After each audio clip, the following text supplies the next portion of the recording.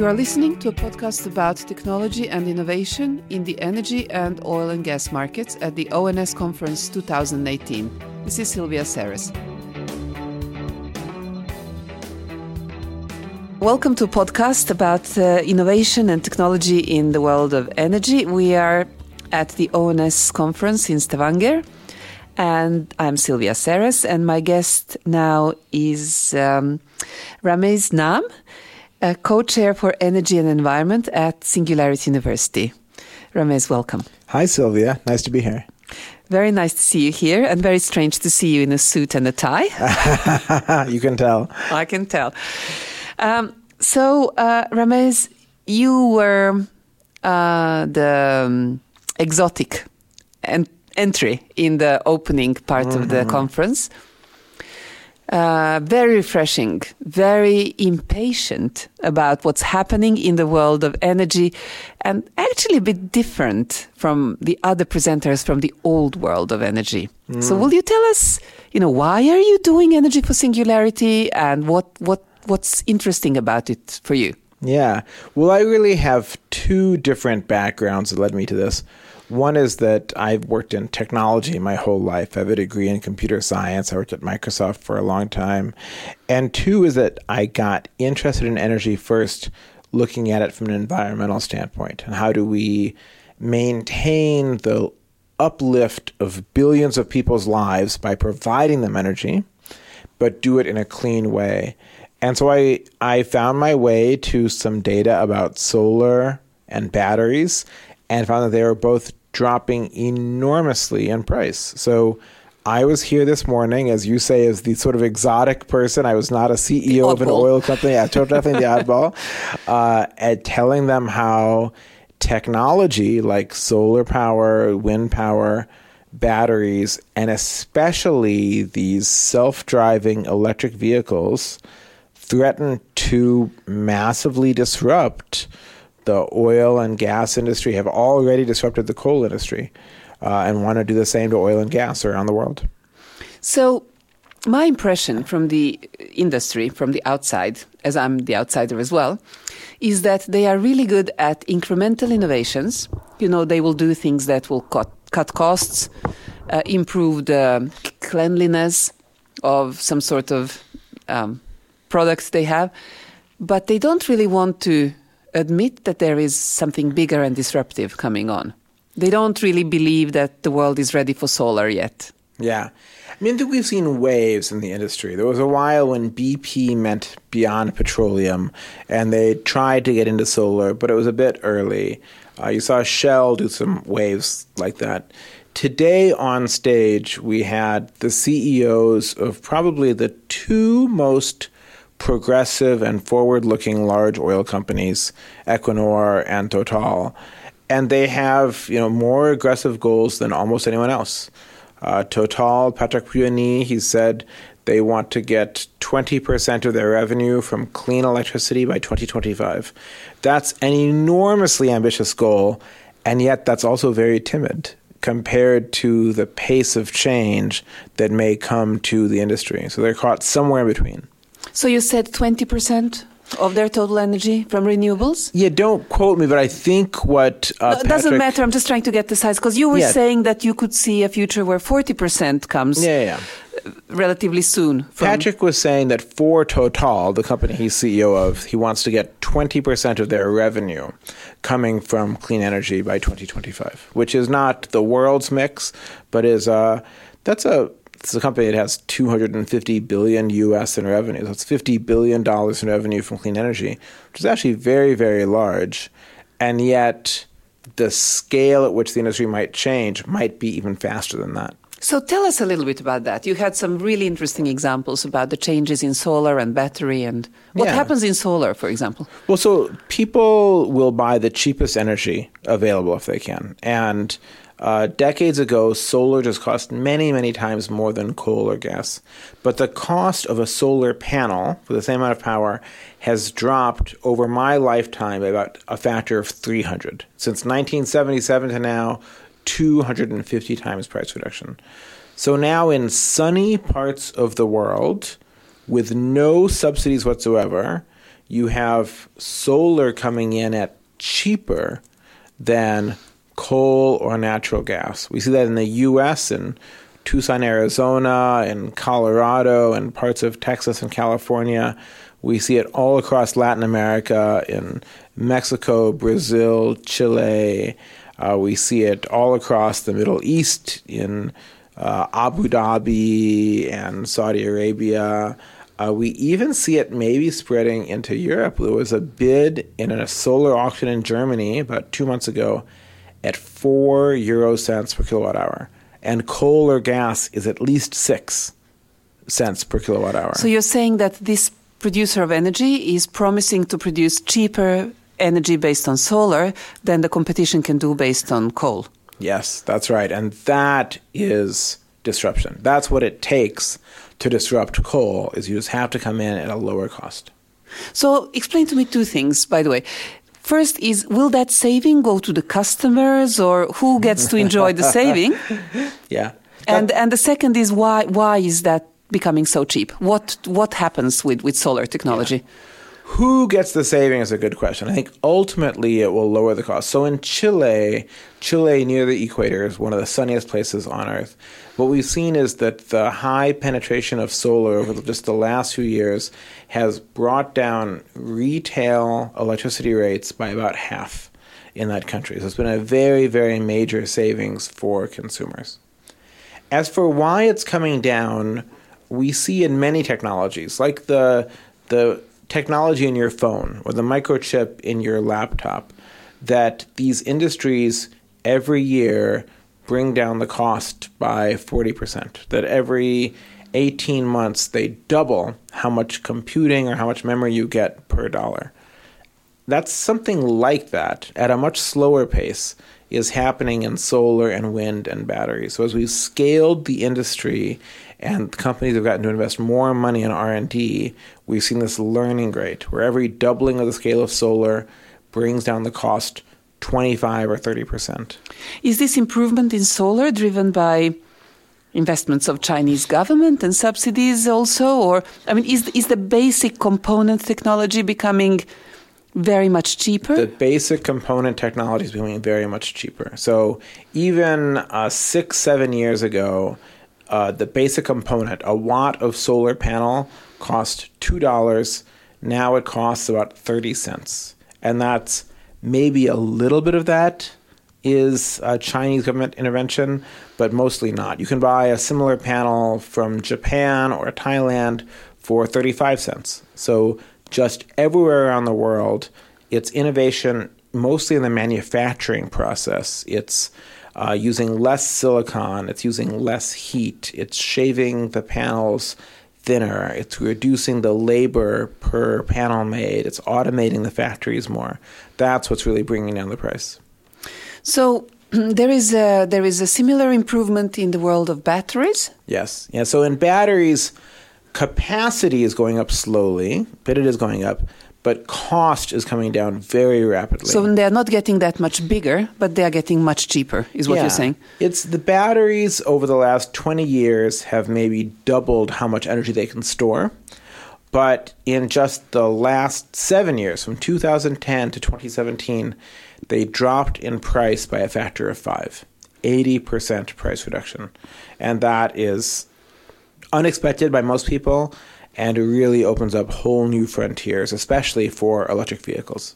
Because now most cars can have a Tesla-level battery, or how should we think about that? Yeah, I mean, you can look at it in terms of the price drop of Teslas. You know, the first Tesla Roadster 10 years ago was a $250,000 sports car. And then we got the Tesla Model S, which was an $80,000 or $90,000 luxury car. And now we have the Tesla Model 3 that is a $35,000, still somewhat expensive, but that's getting to be family car. And a lot of that is that the price of batteries in those vehicles has dropped by 80%.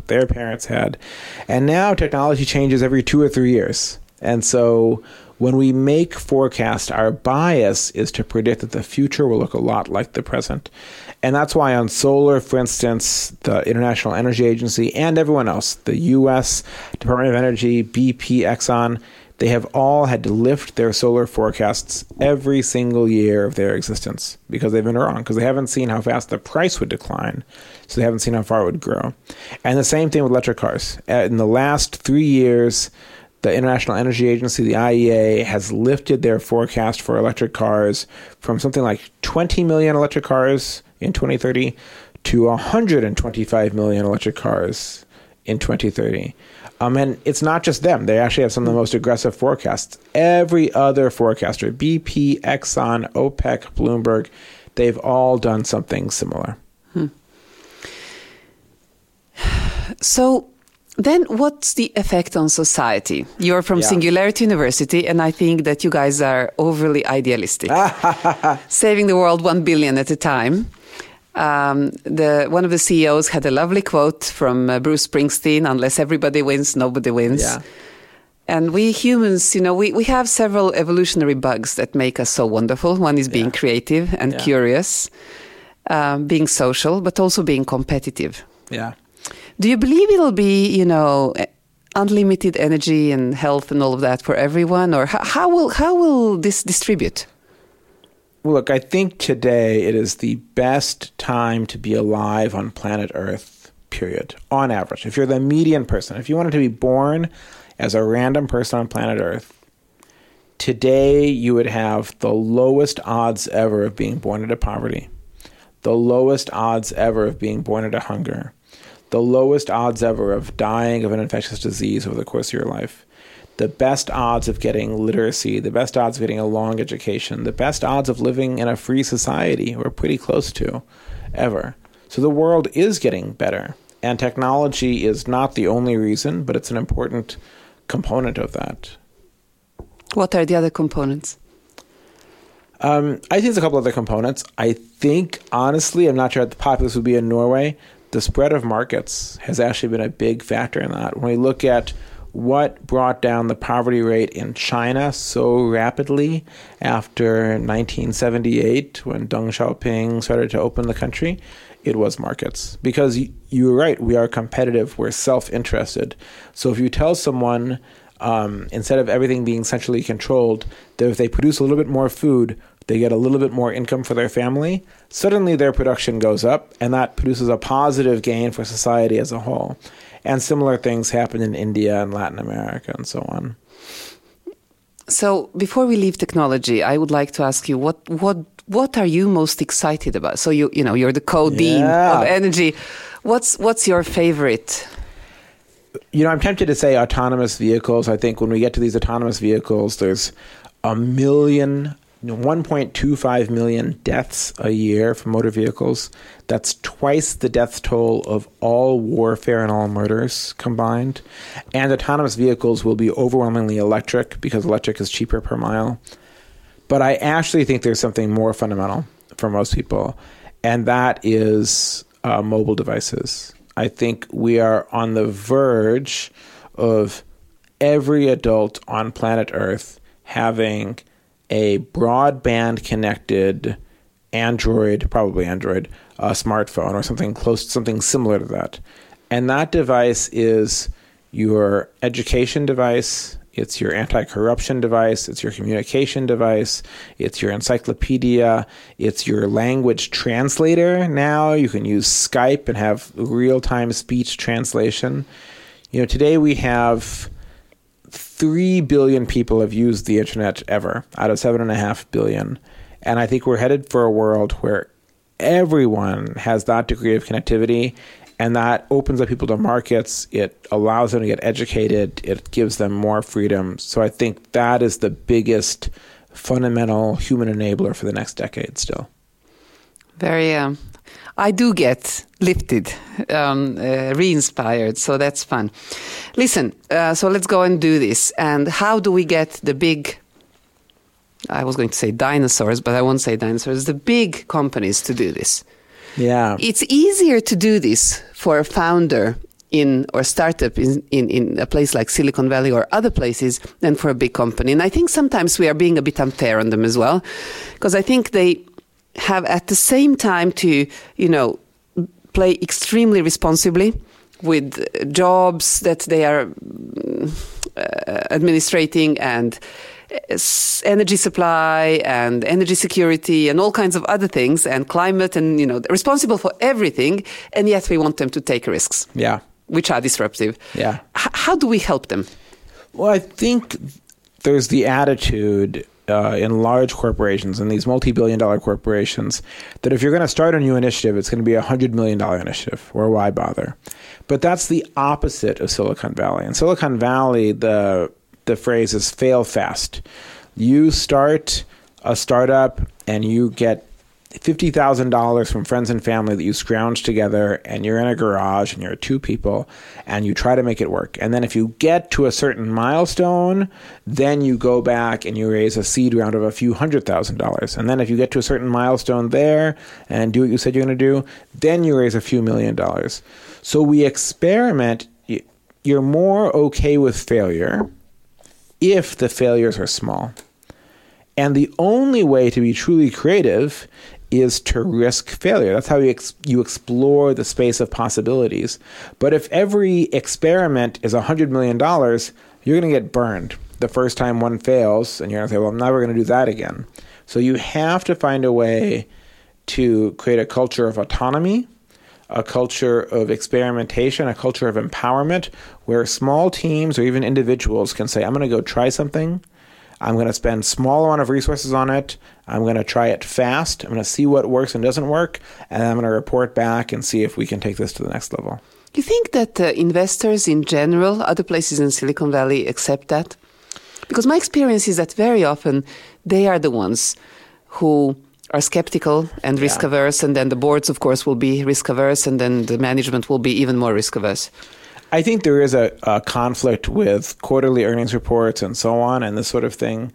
But the beauty of those small scale experiments, as I said, is they never have to rise to the level of even disclosing them, to be totally honest. They can be extremely small scale such that they don't impact the bottom line or the P&L.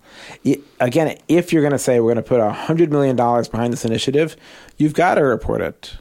Right? And then investors can say, well, why the heck are you doing this?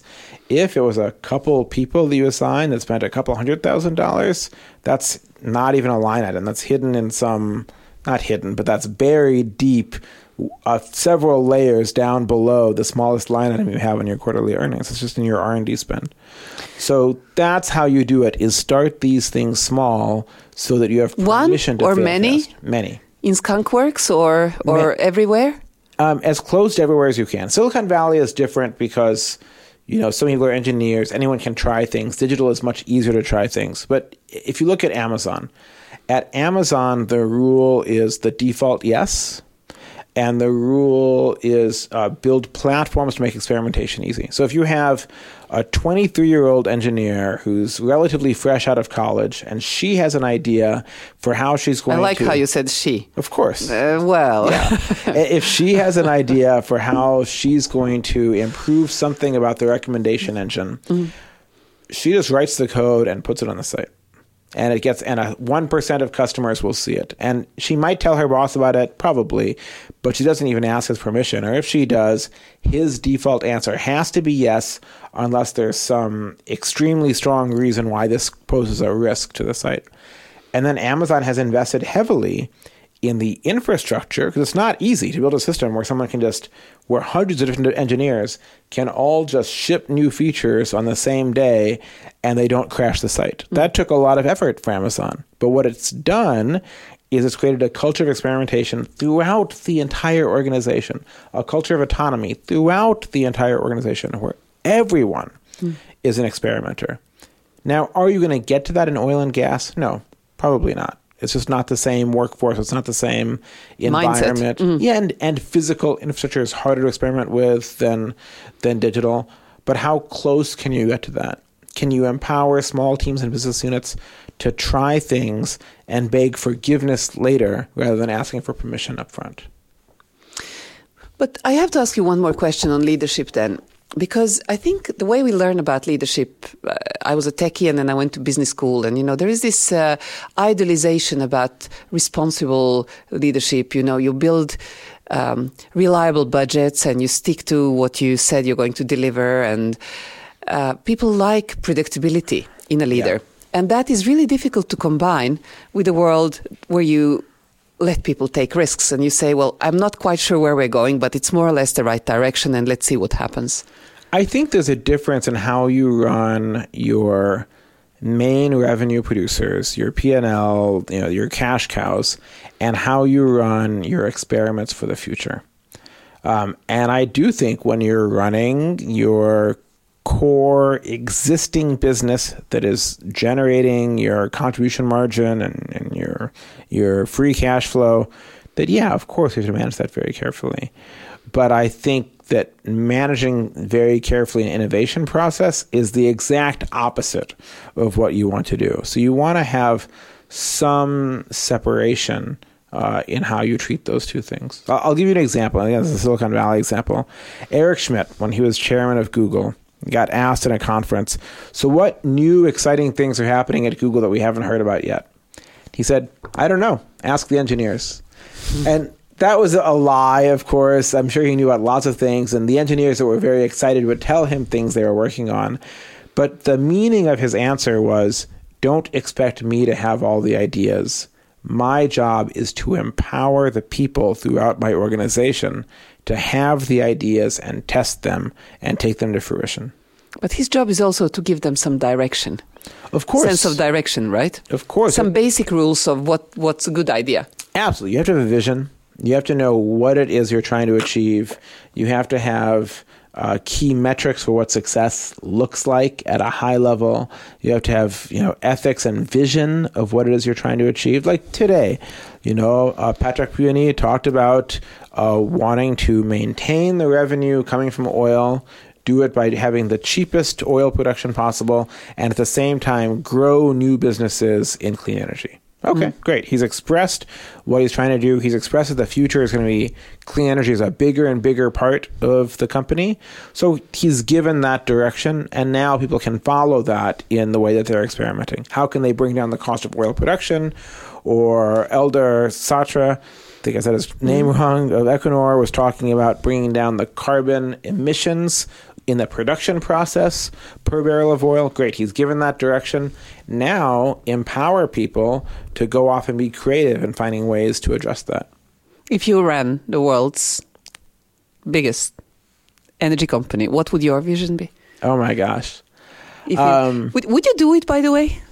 One thing is talking about innovation and markets and energy versus having to turn a company. It would be hard to pass up the opportunity, but I'd have to think long and hard about it. And I do love Seattle. I think I'd think about a couple things. I'd think about where the future is. And the future is electrified. The future is digital. The future is network effects. The value of Silicon Valley companies is not their hard assets. It's the network effects that they build. And I'd ask a lot about, could we achieve that? While, of course, at the same time, having to manage your existing assets. But I will give you an example of companies that have been bolder than that. In Germany, E.ON, one of their largest utilities, cut itself in half and divested itself of all fossil fuel assets, put them in a sub-company, and then sold off more than half of that sub-company. So now they're a shareholder in it, but they took all of their fossil fuel generation, all of their coal, and said, we're making this a separate company and we're divesting most of it so that they could focus on a clean future. It's an incredibly bold move. Incredibly bold. Compared to another statement we heard today about how coal is never going to go away because in Europe, the coal production facilities are 30, 40 years old, while in Asia, they're 11 years old. And so they'll be around for a long time. Nobody will stop using them. And I was kind of looking at you then and wondering, what's he thinking now? Because we might sooner than soon come to a point where it's just getting so unproductive or inefficient to make coal. Or what do you think? So the cost in India of new solar plants is now cheaper than the OPEX, and just the operating cost of about half of India's coal fleet. So what Fatih Birol said is just simply wrong, at least in India it is. Partially because they're running these at low capacity, they're not very good, and India doesn't have very good coal resources. So solar prices will drop by half or by a factor of 3 again. So they will soon just be cheaper than continue to operate an existing coal power plant. In China last year, more than 150 coal plants that were planned were canceled. These are not existing ones that were shut down, but 40 of those plants had already broken ground. They'd already started construction, and they were canceled. At least $10, $20 billion US just written off because they couldn't see how they would remain economical. So even with a highly efficient, supercritical coal plant with the latest scrubbers and so on, you have to pay for the coal, you have to pay for the operations. And solar and wind are going to start to put downward pressure on that, and in some cases come in cheaper. And I'll add one more factor, which is not even climate change, but air quality. If you go to China, I speak in China and I give talks to Chinese elites. And the first time I did, I gave a talk on climate change. I was very nervous. What would I see? And I got a hugely enthusiastic response. And the reason is, it's simple. The Chinese people live in the smog. So they have no doubt in their mind that pollution from energy can make the world worse. And they are not happy about it. They're quite angry. So for the Chinese leadership, fixing the air quality in their coastal cities is an existential issue. They have to do it if they want to remain in power. And now in Mumbai and Delhi, it's just as bad as Beijing. So even leaving aside climate change and even leaving aside the winning economics of solar and wind on their own, people are just not going to tolerate coal or diesel exhaust in these big cities anymore. They don't want that quality of life. So, Ramesh, we're running out of time, but I want to keep you a little bit longer. I'd love to talk a little bit about convergence, basically. I worked with a couple of vertically integrated energy companies. This is Norway, so these were companies with hydro plants, and then marketing and distribution, large grid, small grid. And what fascinated me is that the real business was moving into things like broadband and ISP and combined with public services that have to do with health and media and you say you're in energy business, but these energy companies are now suddenly responsible for cybersecurity and for smart homes and for a safe public health net and things like that. What do you think will happen with this convergence? Yeah, I think so. There's an incubator in Silicon Valley founded by a number of utility companies, including RWE in Germany and I think Dubai Power and Light and different utility companies in different parts of the world that don't compete. And it's called Free Electrons because the theory, and it's really Florian Kolb from Innogy that came up with the name and is the driving force, but the theory is electricity is going to get cheaper and cheaper and cheaper. The production of electrons is going to get cheaper and cheaper and cheaper. And so where's the value of the utility? And the value is in the data and the customer relationships. And so then you ask, okay, I have this data about the customer and I have this relationship with the customer. How can I use that to improve their life? And you may get strange answers. Like what? Well, like the ones you were just talking about. Smart home, of course, is one that makes a lot of sense. Cybersecurity makes sense. Internet makes sense potentially. Having an internet-connected thermostat in the home can help you manage the customer's energy use in a way that's valuable to the grid. So there's a reason to want to connect that. And maybe you have to sell them an Amazon Alexa or give them an Amazon Alexa or a Google Smart Home in order for them to let you put the smart thermostat in the home. So now you're in a different business than you were in before. And you have somebody who knows you even better than before. And that's very valuable. My final question to the other people I talked with was, what would you like people to remember? And I would like to ask you the opposite question. What will you remember from the day today? I will remember the enthusiastic response that I got. I spoke about how convergence of ride hailing, buying rides as a service, and autonomous vehicles and electric vehicles will be greater than the sum of its parts and make them go very, very, very fast. That the first time in most of the world someone rides an electric vehicle will not be because they've bought it. It'll be because they paid for a ride. And the first time you encounter an autonomous vehicle won't be because you bought it, but you paid for a ride. And when you pay for a ride 5 years from now, it will almost always be autonomous and electric.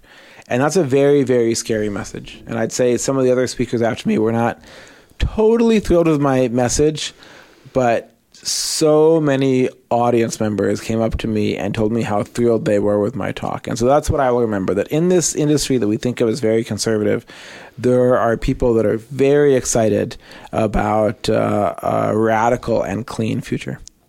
Very cool. Ramiz, thank you for coming and inspiring us. Thank you, Sylvia. It's been good to be here. And thank you for listening. Thank you. This was a Technology podcast from the ONS 2018.